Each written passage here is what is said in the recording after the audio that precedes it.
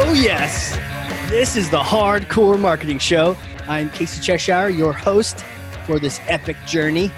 And today's show, sponsored by Cheshire Impact, on a mission to help people maximize their use of Pardot and Salesforce. CheshireImpact.com. Bam.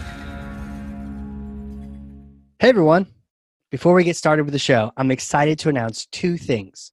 First is that my book, Marketing Automation Unleashed, is now live on Amazon. So go get it. The second thing is we have a new sponsor, Qualified.com. I'm going to tell you about them in the next couple seconds here, and also how you can get a free copy of my book thanks to them. So who are these people? Well, Qualified is the #1 live chat and chatbot platform for Salesforce and Pardot.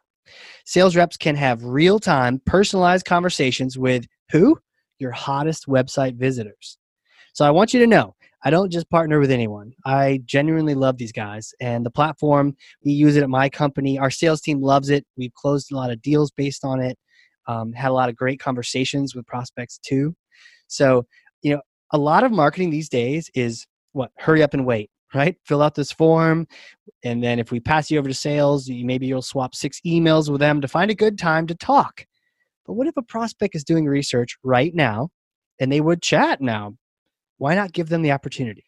So the best part is your company actually decides what leads are worth a live chat. There's a lot of noise out there. You don't want to talk to everyone. So Qualified actually connects to Salesforce and Pardot, and it's able to pull in lead and contact information so you can specifically know if you're talking to a VIP, a VP, a decision maker. It's really kind of like magic. Now, if you don't know who someone is, well, what happens then, Casey? Well, that's when the bots come in handy. Chatbots can then ask questions to further qualify a lead. Find out if maybe this is someone you do want to talk to. And they can book meetings while your sales team is out. And they can wake up the next morning with a bunch of meetings on their calendar. Now, here's the promo. If you are a company that wants to give your sales team this ability, right, to be able to talk to decision makers right when they're on your website, do this. Go to qualified.com and start a chat, right? They use their own tool, of course. Start a chat. Tell them that Casey sent you. If you have Salesforce Pardot, when you schedule and then do a demo, they will send you a free copy of my book, Marketing Automation Unleashed. Not bad, right? Well, it's only while supplies last. So hop on this thing today. And that's it for sponsors. Let's get to the show. And there it is. Little click, bloop, and we're like on. We're just cranking. We're going to have an amazing episode. I'm excited. I can't wait to tell you all who I get to chat with today. She is an international marketing leader, thought leader, a writer, speaker, amazing stories. And we're going to get into some of these and just learn from her and talk about marketing and just geek out. She actually covered Nelson Mandela's first speech in the United States. She's an international marketing professional. Currently the CMO of Log DNA. Kris Bondi, welcome to the show. Thank you for having me. So this is fun. We're going to talk about all sorts of things. Marketing. This is our marketing leadership series. So understanding what are CMOs looking at, what do you like, what do you not like? And so we're going to start the show off the way we start every show. And let me grab this. It's really heavy. All right, here it is. Take this for me. This is Thor's hammer. So there you go. There you go. You got it? Okay. Got it. Smash for me some kind of marketing myth, bogus strategy, misconception, drives you crazy. Just set the record straight. So I would say one of my top misconceptions that just irks me is when I hear people say you can't market to developers. And I often hear that. Not only I hear it from marketing people, which is even more annoying, but I hear it from actual developers, or I'll hear it from salespeople. And what I consistently say is that if you're thinking about marketing and selling to developers as like fluffy and pushy, that's not marketing. That's bad marketing. Right. Okay. Yeah. So marketing to developers is dev advocate. And so the dev advocacy and the education, the whole thing of empowering an end user to educating them and how to use your product and having them make informed decisions, that's marketing. Yeah. So it's not, but if I go out and say, if I go out with, like, hey, I want to get as many scans as possible at an event, and without having a conversation with somebody about, well, what problems are you facing, and how are you using this technology? Oh, really? You're using that technology, and how's that working for you? And how are you developing? Yeah. And you're doing this, you're doing that. Have you seen this issue? Have you seen that issue? Oh, this is working for you. That's great. And that's marketing. That truly is marketing. And if somebody's not doing it otherwise, it irks me because, one, it's a misconception, but two, because it uh, it it feeds itself, Yeah. and it drives me even more crazy if I hear it within my own organization. Right. Right. Is it just that developers will suffer the marketing a lot less? I mean, is it less patience for the bad marketing? I mean, my No, bad I marketing just didn't work, you know? I think it's no, I think it's lazy marketing. I Is mean, like, yeah. I'm not putting this on the developer. I'm putting it solely on the marketing people. Yeah, but do It's they just not put up with it as much? Or no, or marketers are like, it doesn't work, so we're gonna be lazy about it? Like, it's both. It's an okay. excuse for the marketing side, Yeah, yeah. and for the developer side, it is not. They have a bad taste in their mouth because people have come at them in a lazy, uninformed way. Right. So, whereas if you come at somebody and you come with really the right mindset, where we're all in it together, Yeah. and it is, um there's almost, it's, there used to be a thing, and I'm going to say used to because I don't like, I want to believe it's not always the case anymore, but there used to be this thing of, oh, what the marketing and sales people say, like, it's whatever you need to get the sale, and it's not always what's the current of the product, or what things really Right. are. And that's in between being poor sales and marketing, and just frankly wrong. Yeah. And I think that we have evolved to be past that. And Mhm. maybe not everyone has, but I think we've evolved to be past that. But because of that experience, people have a bad taste in their mouth. And I think that Yeah. we have gotten past that now, or we should have gotten past that now. Right. Right. It comes back to just helping, right? Just Right. providing value for whatever entity type of humans on the other end, you know, whether they're in sales or finance or dev or y- how, Exactly. how do It you get is. into their heads? Because maybe that's the problem marketers have if they're marketing someone in IT or who dev. Like it's like I don't know what they even think. It's like a different language they think. Well, then they need to educate themselves. Yeah. It is, if you're a marketer and you don't understand what the persona and the audience that you're working with, if you don't understand that, then you need to educate yourself, or you shouldn't be in your role. Right. Boy, I've come Right. out really harsh. Yeah. Oh, it's yeah. You're just laying the smackdown. That Thor's hammer is like, ouch! I haven't been used this much. That's great. So, okay. So, how do you go about learning what's in the head and understanding your Um, buyer when they're especially when they're a so developer? right. Well, it is. There's reading. There's Okay. and in the beginning, you read above your level, and what I Okay. mean your technical level. If you so my background is not. I'm not in. I don't code. Okay. Um, but I understand the development process. Okay. Yeah. Yeah. I understand the development process. I understand technologies. I've been in the space for a long time. I will say that. But from the beginning, it was both reading technical blogs, Yeah. and reading technical blogs as well as reading analyst reports, and that then you start getting the, oh, this is what it means to the end user. Oh, this is what it means to the business. And in my role is to be specifically my role is to be the translator in between the Hmm. technology and what the business value is. Right.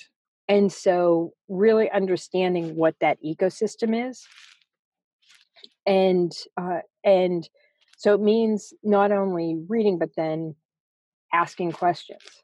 If you know can go into like the deepest depths of you know 2006, 2009, let's say Yeah. 2006, whatever Twitter started, and you see my early tweets are things like, it's actually asking questions Oh, about, to my developer friends, why would you pick this type of technology over this type of technology? And it's things like that, and just asking the questions. I wouldn't, in today's world, I wouldn't necessarily do that on Twitter, but when Twitter was starting, that's what I was doing, was I would ask questions. right. That makes sense. So it sounds like you did your research, you were okay asking questions. Did you have to learn the tech? Because I think that maybe some people are a little nervous, if they're not coders. How did you get your head around? Did you eventually learn code or speak the Uh, tech language? I definitely speak the tech language. Nice. Um, and yeah, I mean, you're always learning. You're always asking questions. I think that one of the most important things is to ask good follow-up question. Oh, okay.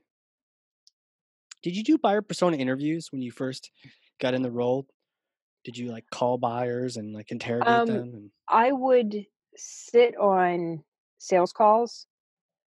ah, So that's when I started, it was sitting on sales calls and being the quiet person in the room. you learned so much on those sales calls. It's amazing. You do, but I also think that it's a type of thing of, it's not just the end of the call. Then at the end of the call, you turn to you know, the prospect is off the phone, and you turn to the person and you say, "Now, why did you ask this?" Or, "Well, so they said this. What would that mean?" Right. Oh, that's smart. Not just the top layer of conversation, but understanding what exactly was going on. Help me decode what I just heard Yeah. here. That's impressive. Yeah, I could see how that would quickly get you up to speed on jargon, on lingo. But I Um, also spend a lot of time with product people. oh, okay. And so for example, right now, so on Monday, I have an analyst briefing, and sometimes I do analyst briefings by myself. Sometimes I'll do it with somebody, like, we have a great director of product marketing who'd been an engineer before, Okay. Yeah. and so I did one recently with him on the call where he did the product demo, and uh, I had him present what our product was technically, but and then, so I gave here's what our here's what our product is, here's the here's the value and the audience we serve. He went into the technical part of it. When the analyst started asking questions, we both ended up, so I usually, in a different life, I would have just given the color commentary. What I Right. actually did in this case was I started answering some of the technical questions, all with, no, it wasn't on camera, so all with an eye of me watching him, waiting to see if I was, like, Yeah. if there was anything I was misstepping. Right. And I specifically, and I didn't, he answered most of the technical questions, but there were a few that I answered because I was giving him guidance on Mm. doing the bridge. But I Yes. also was looking at him going like, to make sure that when it got into the deep technical, that I actually was saying it correctly. Right. And you're Because bridging that. Yeah. it was a question about, that was deeper technical than we usually go. And it Got it. was, why is XYZ happening? Okay. And so, I answered the question, but then followed up with, in front of an analyst, said, you know, can you, is that, did I say that correctly? Yeah. So, he was like, yeah, you said it correctly. I was like, okay, Good. just, Yeah. just wanted to make sure that I said it correctly. And then I will, the briefing I have coming up on Monday, I'm going to do it with our head of product. Ah. I don't have much experience with analysts. What's your take on that? And is it more heavily weighted, obviously, when it's a software product you have? And have you known about, have you been working with analysts for a while? And any top three tips for how to really Um, approach that? yeah, I think the thing with analysts is, so there are four things that you want to get out of an analyst relationship. Okay. Everyone thinks about, like, oh, I want to be mentioned in the report, or I want to be on the Magic Quadrant if it's Gartner. Right. And that's one thing.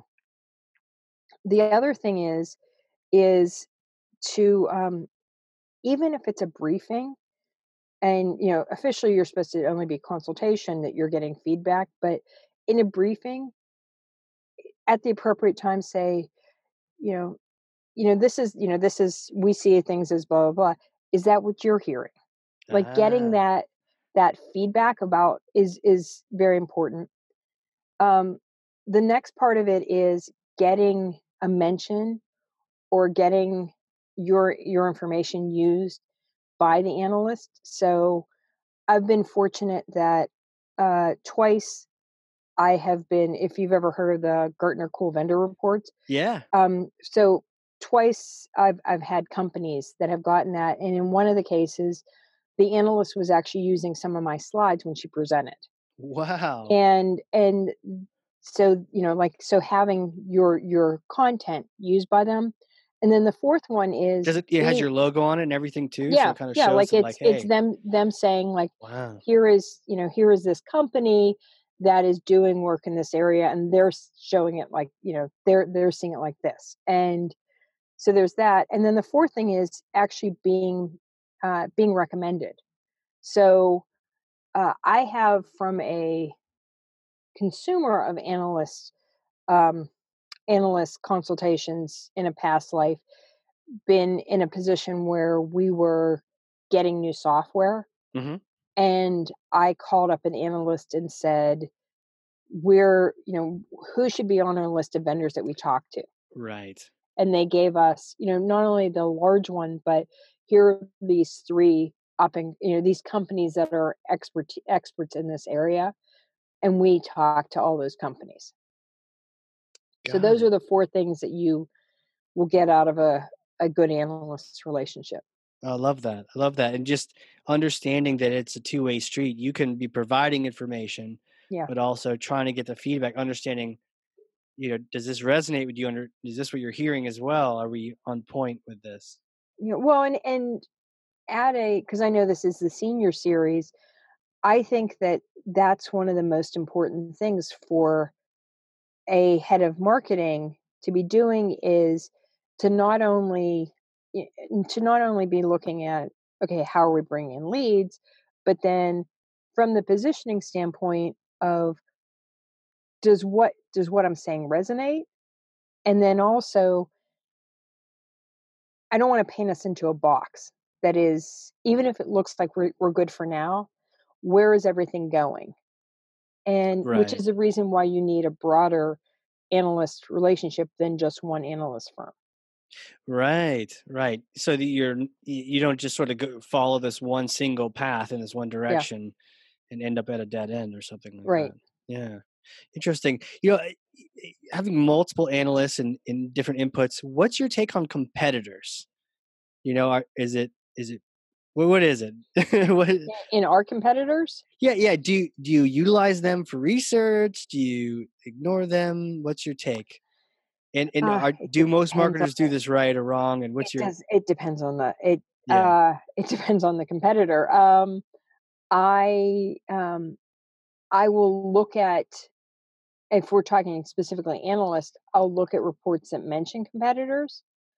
I'll look at um I'll look at how our competitors are going to market, and how they're doing, but I also will be very aware of where our differences lie. Right. I don't rely on an analyst to tell me the differences between us. I mean, frankly, I look at that before I'm coming into a company. Okay. Yeah. Yeah.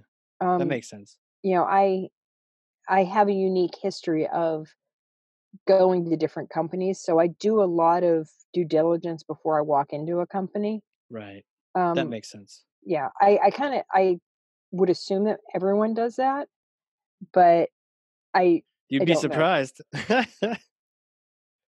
um, well, we talked about marketing to developers. I wanted to get your thoughts on marketing to marketers. Love it, leave it. What do you think? Um, it's not a space I would wanna be in. Sure. I, I will make a statement and I will be very clear that I have said this now for a few years. So take it for the grain of salt it should probably be Oh, taken with. goody. Sounds like we're about to get the good stuff. No, no, it's I look at Martech and I think it's ripe for implosion. Mm, Again, I've said that for a few years now, so take it for what it's worth. The reason I wouldn't want to be in that space is in some I know marketers who prefer it because they think it's easier to sell to them. yeah. I look at it differently as I think of when you're selling to marketers, there's only so many pennies in the jar. Hmm. So your competitor isn't only so say that marketing automation was a new thing. Sure. And it's not only that your competitor is those other marketing automation companies, it is whatever other technology. And Mm, probably more specifically, like I have people come to me who have newer technologies. They're going to have to displace something else for me to be able to use them. right. And it Right. may be that they're displacing a program, so maybe they're displacing some type of advertising, but they're displacing something in a budget because there are only so many pennies in the jar. Right. Yeah, it makes sense. I was talking to my friend David today, who owns his own business, and he's like his team keeps bringing him more tools, and it's like, well, if you want to buy this next tool, you got to find two that you want to get rid of. Exactly. Yeah, so you're right. You're not just competing with the other people in your specific category. You're just No, competing across the entire marketing budget, which might exactly. involve lead gen and other things. So if you're not the delivering the hot lead to revenue Hmm. facet, you're just a nice add-on. You may get pushed aside for something that delivers something even more relevant. Exactly. Exactly. So it's a reason why I wouldn't want to be in that space. But like I said, I have said for several years that it's ripe for implosion. So Yeah, tell me about what that. do I What know? what, what kind of signals that it's right? Is it like we're ready for the pets.com bust type thing, or? Um, I don't I no, I think of it more as there are so many different softwares Hmm. that I'm looking at, can there really be 5 softwares that do this one thing? And, will there only be 2 or 3 of them? So when I say implosion, that means that there could be acquisition. I Yeah. mean, if you look at so, um, Eloqua is owned by Oracle now, Marketo is owned by Adobe, Pardot is owned by Salesforce. So Right. that space has that I consider an implosion, only in that there were at the time there were like I don't think Sales Genie exists anymore. Like there, I don't know if Silver Pop got bought, and Silver Pop, and then there was oh darn, there was one that was this is so bad 'cause it's based in Sacramento. There was another small one. yeah, And so to me, those being purchased by other larger companies, and then there were probably like another 3 or 4 that just went away. yeah, the So that to me consolidation. Yeah. yeah, so that to me is that's what I mean by implosion. It ends up being the consolidation and acquisition. Right. Just so many vendors out there, and it's Yeah, like the ones are going to rise to the surface. The platforms are going to make their plays, and the right. platforms always win. So pick a platform, and you need like a big brother, big sister to buy you. Otherwise, you just get sort of drowned out now by the billions of dollars of advertising. And Yeah. So where you see a lot of that is it is in advertising enablers. I see a lot of, and also things that are app related. Both app mm, measurement and app marketing are okay. things where there is a fair amount of companies still. So it's ripe for some kind of movement there to. Again, I could be very wrong. I could be wrong. I could be wrong in timing. It I is don't not my know. area of expertise. It seems noisy. I mean, Scott Brinker always has his chart getting bigger and bigger, even with the consolidation. They keep being more and more. And Mhm. even if you gave each one of those $1, you know, like it just Right. doesn't work.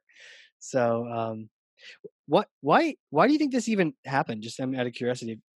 Have you, Um, I think that I think that success, uh, success ends up meaning that there's more better or different versions of it, and sure. that's also something that doesn't just happen in MarTech. Hmm. Happens in, I see it in development all the time, where just because it's a different way of doing something, and it may be if you have to come up with, and this is a marketing thing overall. It's not just, are you answering a pain? Hmm. Are you answering a pain that somebody cares about? Right. So it's I think Jason Lipkin talks about, the difference between a vitamin and an aspirin, Yes. and it Could you really describe is. that for people that haven't? Oh, certainly. So are you going to make things better for someone, or are you answering a pain? And so if I were to say, in fact, I just had this conversation recently with someone. I was trying to explain about some different technologies, and I was saying, somebody who is somebody who's on the journey to picking up a new technology, Yeah. um, you might be able to make things better for them, but if they haven't, them compared to someone who has already deployed a different technology and it's causing them all kind of problems, Hmm. that second one where they're in the midst of a lot of painful problems, they're an easier sell. Yeah. And Yeah. it is, and it when I say an easier sell, it could be that both of them are a legitimate sale. It's just which one's going to be the faster sale. The faster sale is more likely to be the one that is in the midst of, we can't deploy because this keeps breaking, Right. Yeah. as opposed Yeah. to, we need to get this right so that things don't break when we deploy. That second one, who has already had the problem, Hmm. will be somebody who wants to move quicker. Right. I mean, you've got a splitting headache. Do I Right, go get some vitamins to feel better a week from now? No, I need to right, feel better now. right. And I will pay, I will pay. Like, I don't know if you've ever been to the airport and you have a headache and you go into one of those stores. You're like, yeah, I'll pay the $5 and Oh, 80 cents for the no, no, no. little. I'm in the airport regularly, and I will tell you that if you look at where my receipts are, coffee and Advil are one of my number one, like, disturbingly, in almost every trip or every other trip, I'm buying a small thing of Advil and a cup of coffee. Yep. Yep. And it's not usually just a little 2 pack. It's like a bottle. So Oh, you're no, like, no, oh, no. I buy the bottle, yep. and that bottle disturbingly takes me through a few trips, and then I'm in Yep. another airport and I'm paying $10 for 14 or 20 You're right. Advil. 5 was a little conservative. It is It more of was. like 8, 8 and Yeah. change, 10, depending on what store. And you're like, yeah, but I've got a headache, so I'm going to pay this price. Yes. Whereas, do I want the emergency or some Yeah. vitamin C halls? Maybe. Yeah. It's more of like if I have extra time or money, I'll get that. But if I have a headache, I will stop. I will get that thing. And it's so cool you bring that up in terms of the marketing, because it's a good, also probably for choosing what company you're going to work at, is Right. the company's product, a vitamin. It's a nice to have, and you Right. can forget about it tomorrow and you'll be fine. Or is it Hmm. one of those things that solves one of those imminent pain points? Right. Right. And the imminent pain point could be revenue related. Oh yeah, Um, sure. it's also the thing of, and it really does depend on, in some ways, what the economy is like, or what the care is for a specific company. But there was a period of time where you you were able, if it was revenue related, and more likely to make a dollar, you Hmm. had a better shot of it being purchased than if it was going to save a dollar. Right. And I don't think that's necessarily the case anymore, but that was for a period of time. So make more likely to make a dollar than save a dollar. I mean, that makes sense too. Right, right, Yeah. right. Yeah. Oh, cool. Save money. Yeah, yeah, yeah. But we want to spend it. We need to get the leads. Just Right. you're going to CEO say, Well, "Hey, I I'm saved you a whole bunch actually, of money."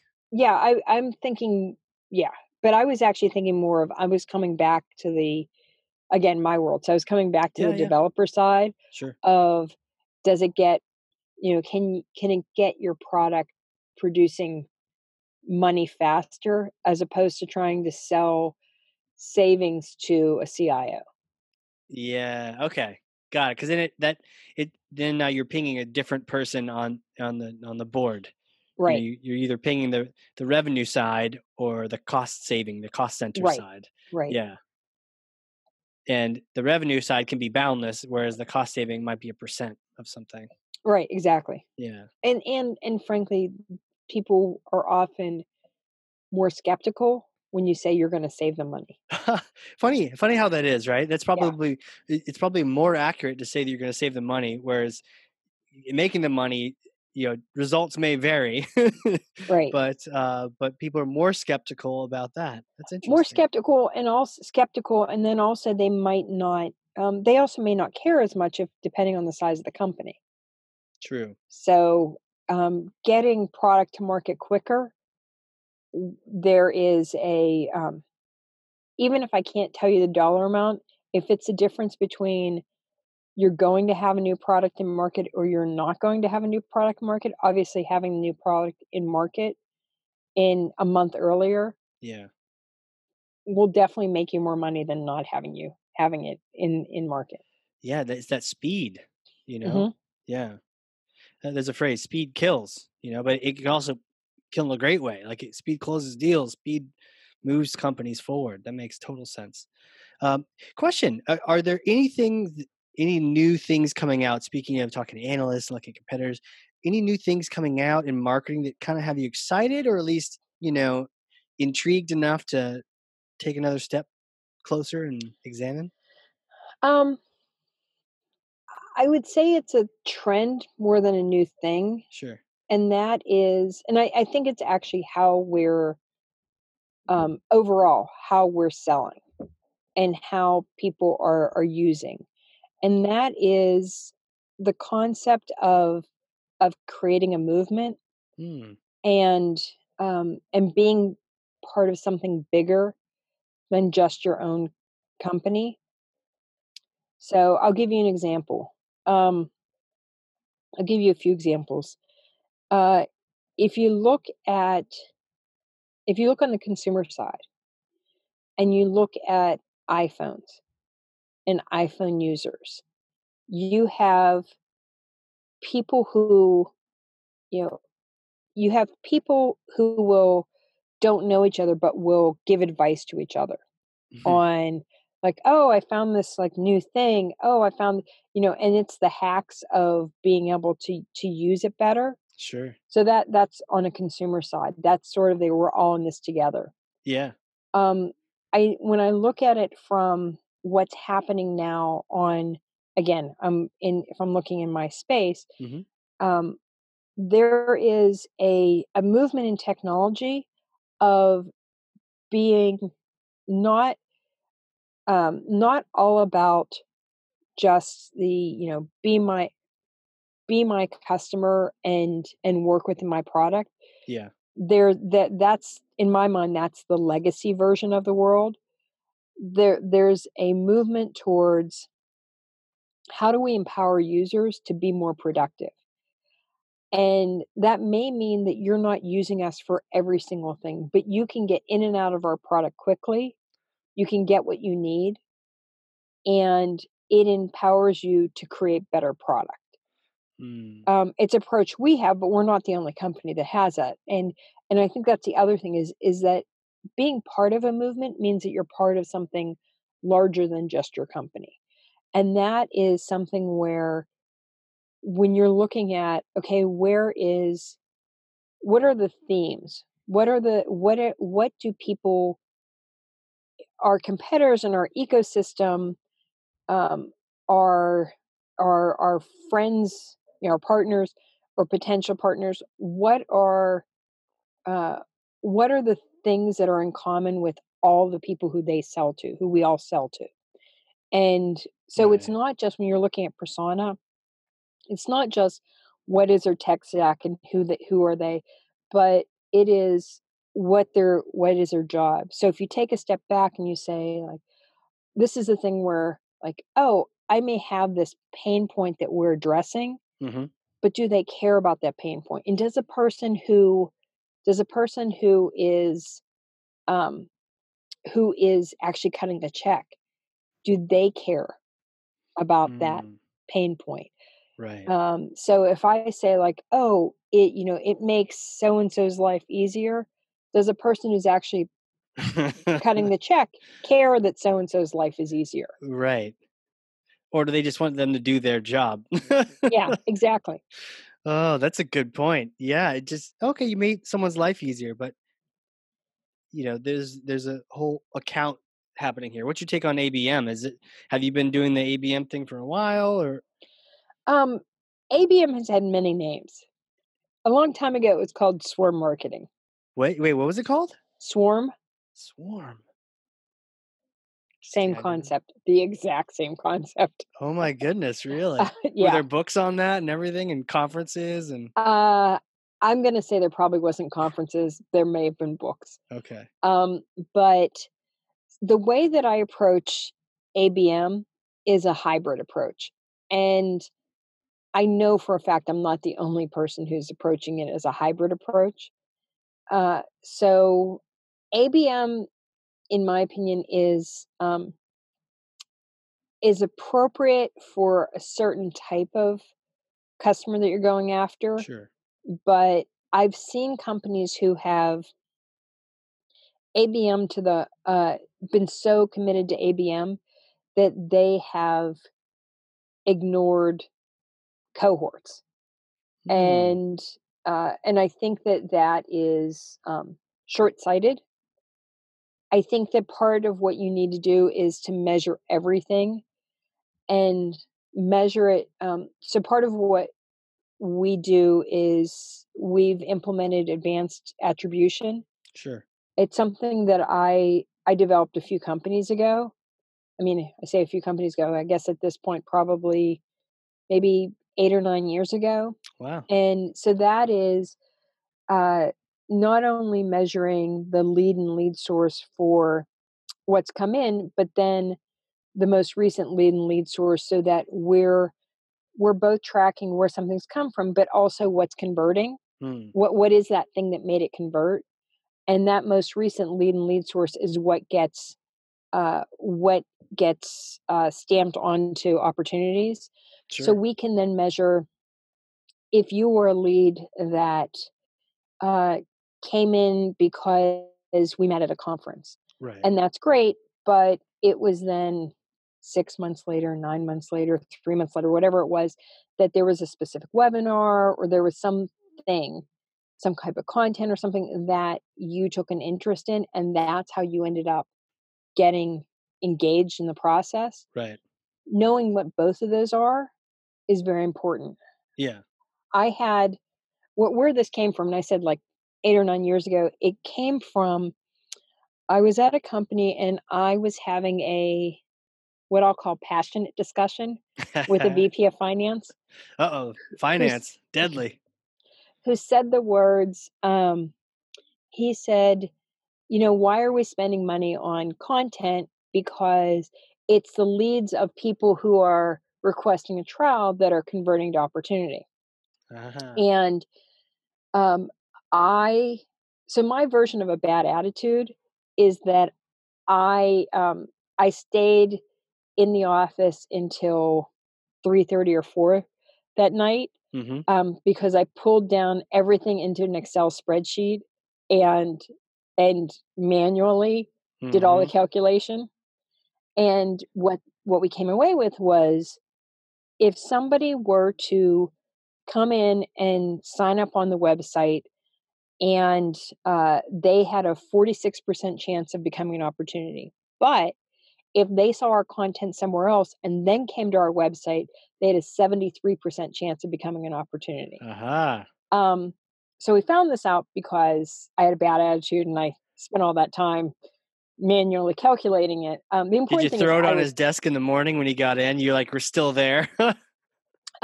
I took a short nap. I came back. We had a calm discussion where, and it was a thing of me like taking him through. It's like, oh, you're right. And it's Right? like, okay, You're ready I for a will. fight? And he's like, oh, yeah, that makes sense. Yeah, Dang I it. will. And I was like, okay, I'll never go through this again. We need to actually bake this into Sure. Salesforce. Right. Right. That makes sense. Yeah. Understanding both, understanding the journey, the context of the situation, it's so important.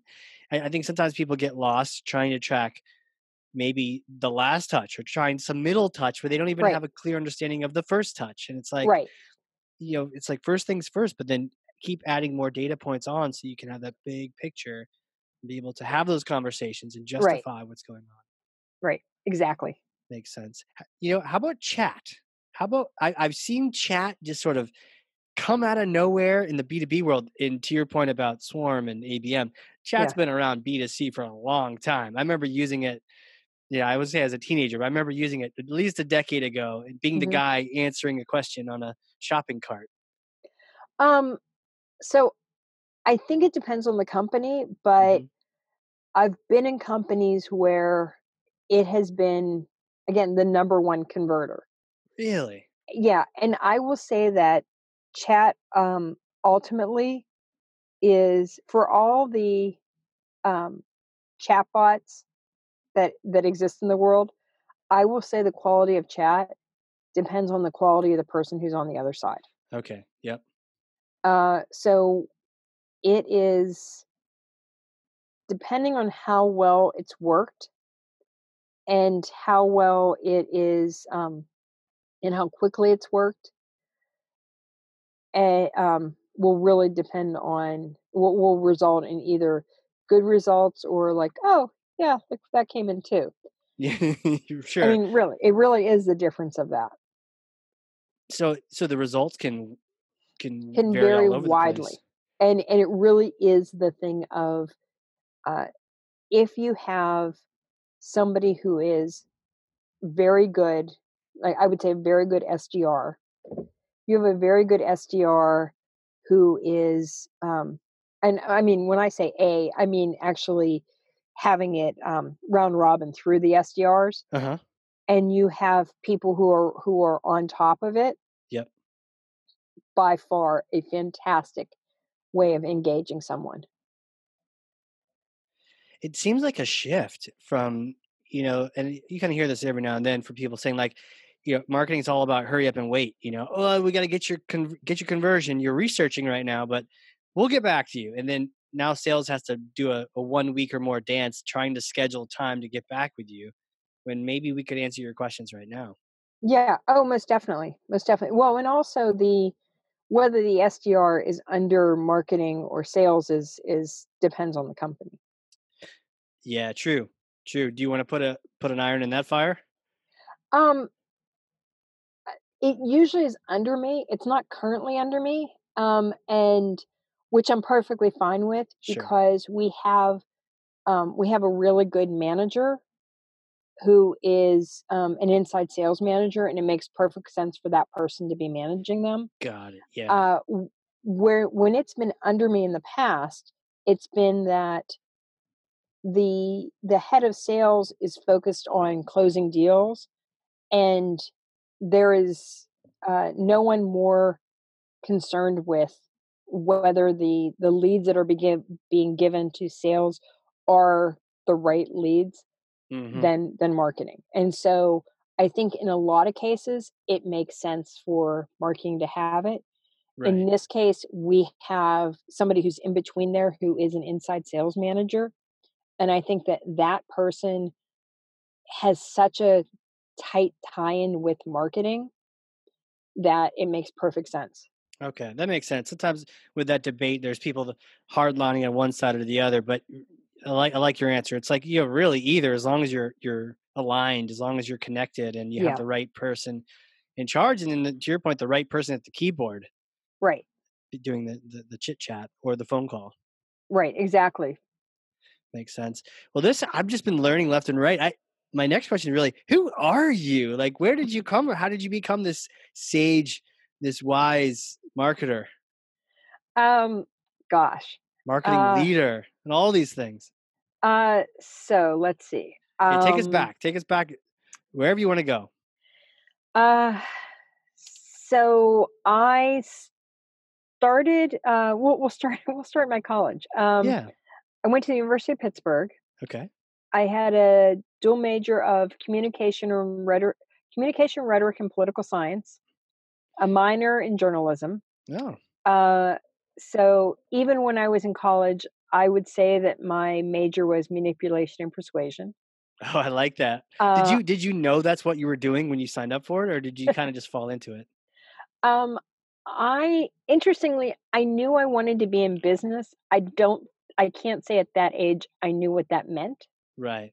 but I knew I wanted to be in international business. I also actually originally wanted to be a reporter until I and did some reporting and then found out that uh, I figured out very quickly that I didn't like the salaries of reporters. Yeah, it's tough, huh? Yeah, Yeah, you do some free. I did the same thing. Do a little freelancing. Oh, this is fun. You see your name in print, and you're like, wait a minute, I spent like hours on that. like wow, uh, I really I so respect reporters. agreed. So that's where I started. The I have a unique background in that I moved to California. I moved to San Francisco in time for a recession. But the difference with that recession than anything I've seen since then was it was still far enough back where the people who were being laid off thought they were going into another corporate job. So Oh, I came in at a very young age and was managing projects in corporations and had probably not probably far more responsibility than I should have had. And so I that's how I got started. so Was I went from contract to contract from a few years, got it. Okay, taking on large contracts in companies, and so I was able to get a lot of experience. And then about well, it's 2020, so I guess about 20 years ago now, I wow. switched over to technology, and that was even kind of a happenstance type of thing. But I switched over to technology, and What were you before that? Just um, random business industries kind of thing. healthcare, Healthcare. Okay. Yeah. healthcare, and business. Yeah, random business and healthcare, and so switching over then, and I do think that the journalism background helped me greatly. I don't. I'm certain that I'm not more intelligent than anyone else, but Sure. what I did have was I've always asked good follow-up questions. And so to Huh. your early question about how did I learn, I interviewed people. Whether it was a formal interview or not, it was getting to like, well, how does it do that? Why does it do that? Yeah.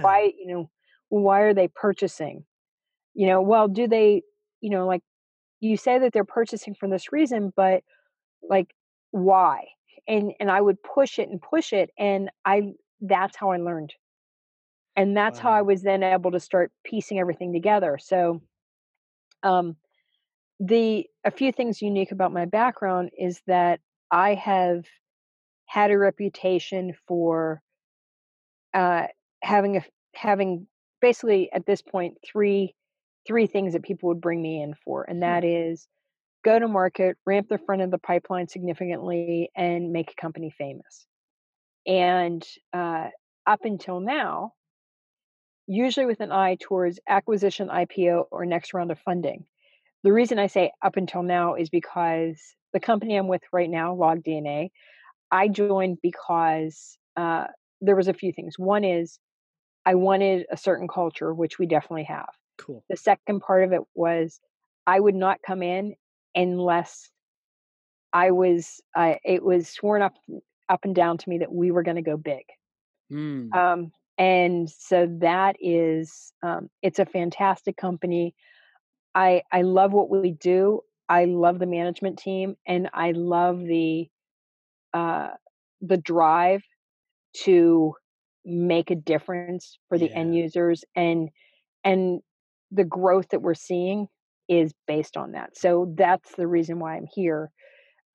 It is funny that I ran into a former board member recently, and he said, "Oh, you're at this company, you're at Log DNA now. Does that mean they're going to be acquired?" I'm like, "No, no, no, no. I'm here because we're marketing." But it was just funny that it was a default, and I'm like, "No, no, no. We are on a path, and I Right. am so happy to be on this path with this company." So Wow. that's what I am and what I do. All the angel investors are like following you on LinkedIn just to see, oh, where's she going now? Do they need any more capital there? Let's give them a call. Wow. I love that. The idea of go to market, ramping pipeline, or just let's be famous. Let's get this thing cranking. Let's make some news. Well, I will say that the way that I've approached my my companies has been by looking at them the way a VC does.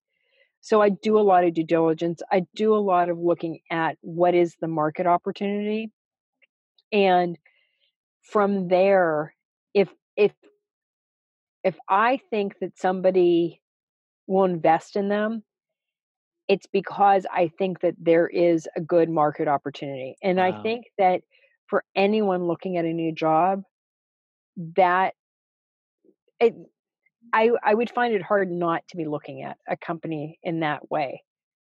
How, maybe I'm sure the level of detail you go into is tremendous. Would there be a couple key factors you look at, or you would recommend other people if they're about Yeah, to I would acquisition? definitely, I mean, when you when you're looking at a company, it's looking at both. When I say look at the market fit, I mean, if you're a marketing person, you should know how to do that anyway. Hmm. But if you don't, what I would say is, um, look at look at how much that's been invested in them. Look at how much has been invested in the space overall. Okay. Look at if there is, uh, what pain points are they solving for? And part of the thing is you may have to see what they m what the leadership team itself hasn't realized yet, both good and bad. So Right. if they say like, "Oh, we sell X if we sell X to Y," Hmm. then you can say, "Well, okay, like how much does that persona, how much can they how much are they allowed to purchase as opposed to someone else?" And then look at where are people in the next year or two? Hmm. Where are they planning on spending money?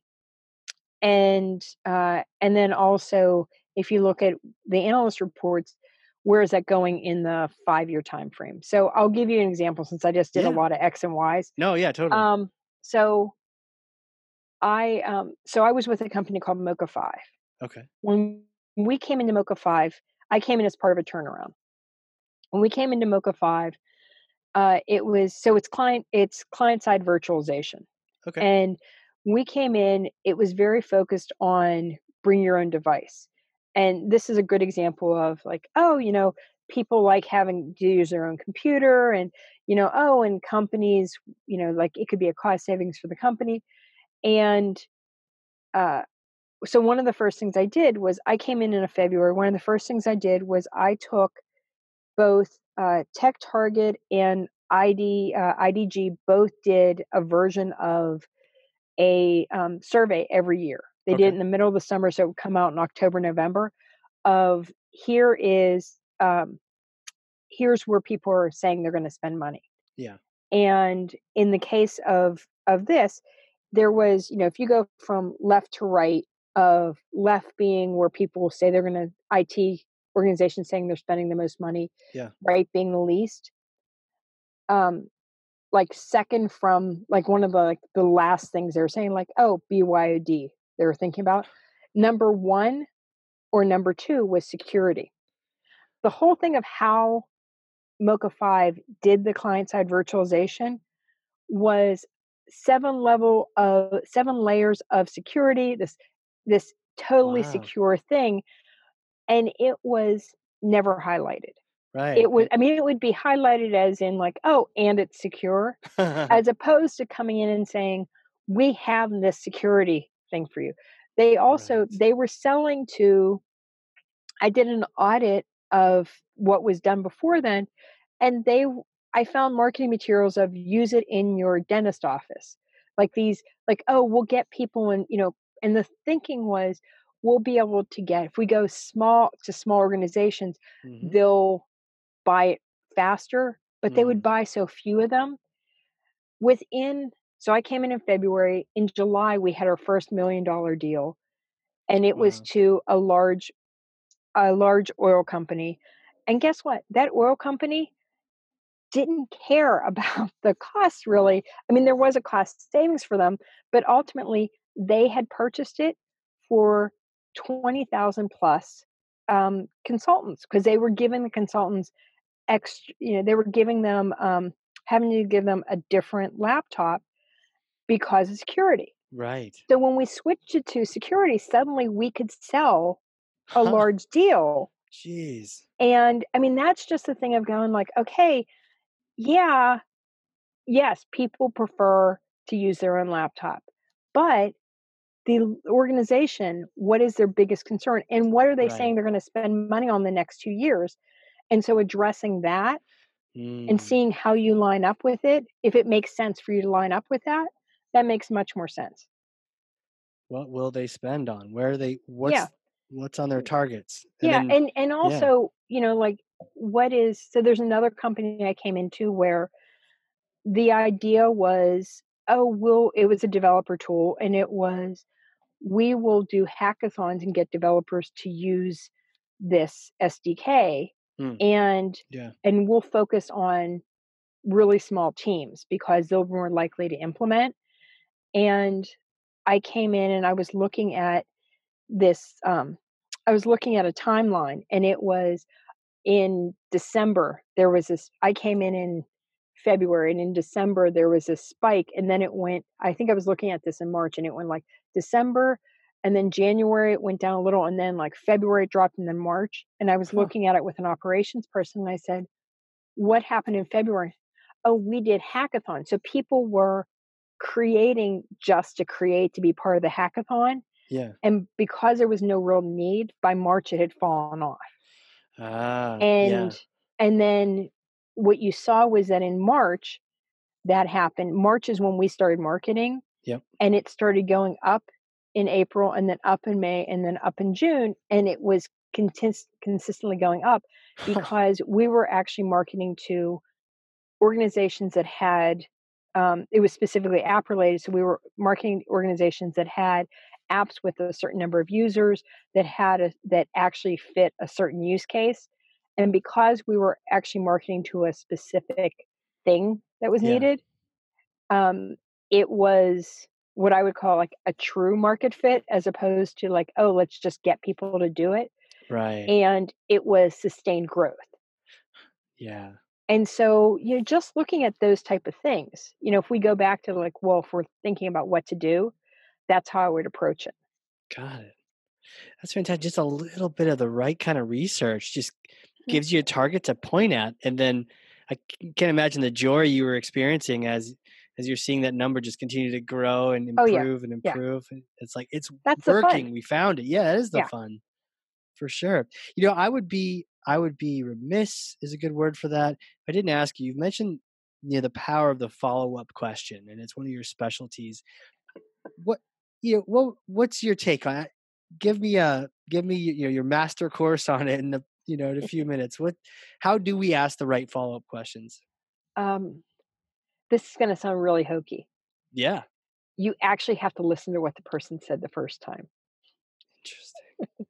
I know that sounds ridiculous, but the follow-up question actually has to be related to what the person just said. As opposed to Yeah, having your list of questions, like you need the questions you're going to hit, but I often don't know what a follow-up question is until somebody says something. I mean, you just did it to me. You did totally. what you just did now was you actually listened to me and said, "You said this, so let me ask you this question in relationship." Right. That's a follow-up question. Just actually listened. The hokey stuff is usually true. Yeah. Like anything people say is cliche Uh-huh. is like just really true, and people are just weird to admit that. Interesting. So just actually listen. Don't try to script out every question in advance. No, because if you're doing that and you're saying like, "Oh, I'm gonna ask this, and then I'm gonna Hmm. ask them why, and then I'm gonna ask them why this," and, it's not to be obnoxious. Right. It really is, it really is something where if you have a conversation, you can better understand what somebody's doing, but by taking an interest in what they're talking about. Right. Right. Huh. Powerful stuff. I appreciate you answering that too. I mean, it kind of humoring me because No, it makes asking perfect questions sense. is powerful. It really is. It's if you can ask the right questions, whether you're a Clearly leader. clearly clearly you know that Well, by what you're well, doing. I enjoy it too. Like the joy I Yes. get from discovering that second question. It's so much fun. You're right. Mhm, It's not you have to uncover it. Like a paleontologist or something. mhm. Man, you've had this amazing career and people are I must follow you on LinkedIn. I think I sent you a connection earlier. Like, Mhm. where's she going now? Like, knowing that you research these so much, it's like, oh, I you plan to be here for quite some time. okay, all right. Well, if that ever changes, the world will pay attention to that. But a question to kind of sort of wrap up the whole career and personal side. It's a hypothetical, and if you could get in a time machine and go back to the beginning of your career, you just graduated with your manipulation and persuasion degree. If you could go back and talk to yourself at that period of time, what would you tell yourself, knowing what you know now? What kind of advice or recommendations would you give yourself? Um, I actually would go back a few years earlier, Okay, uh, and I'm gonna get really that's specific, allowed. I'll allow it. um, because my alma mater just created a dual track that Okay. didn't exist up until I think this past September, which is there's now University of Pittsburgh now has a dual degree in English and computer science, Wow. and I think that combination is what I had to piece together for myself. I did 4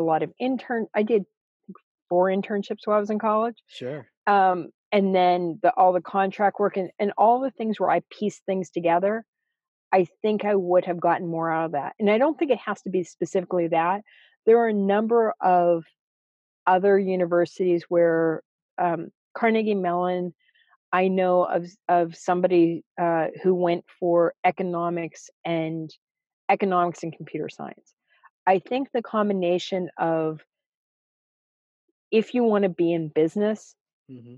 doing something that is both, if you want to be in my business, technology and English or economics. If you want to be in a different field, I think that economics and something is worthwhile. I also will throw in, because I have a teenager, I will say that the one advice I have given her, because I refuse to give her advice on what she goes to school for, Nice. except that I repeatedly say, don't go for marketing. Ah. And I don't say that saying not to go into marketing. She can go into she can do whatever she wants.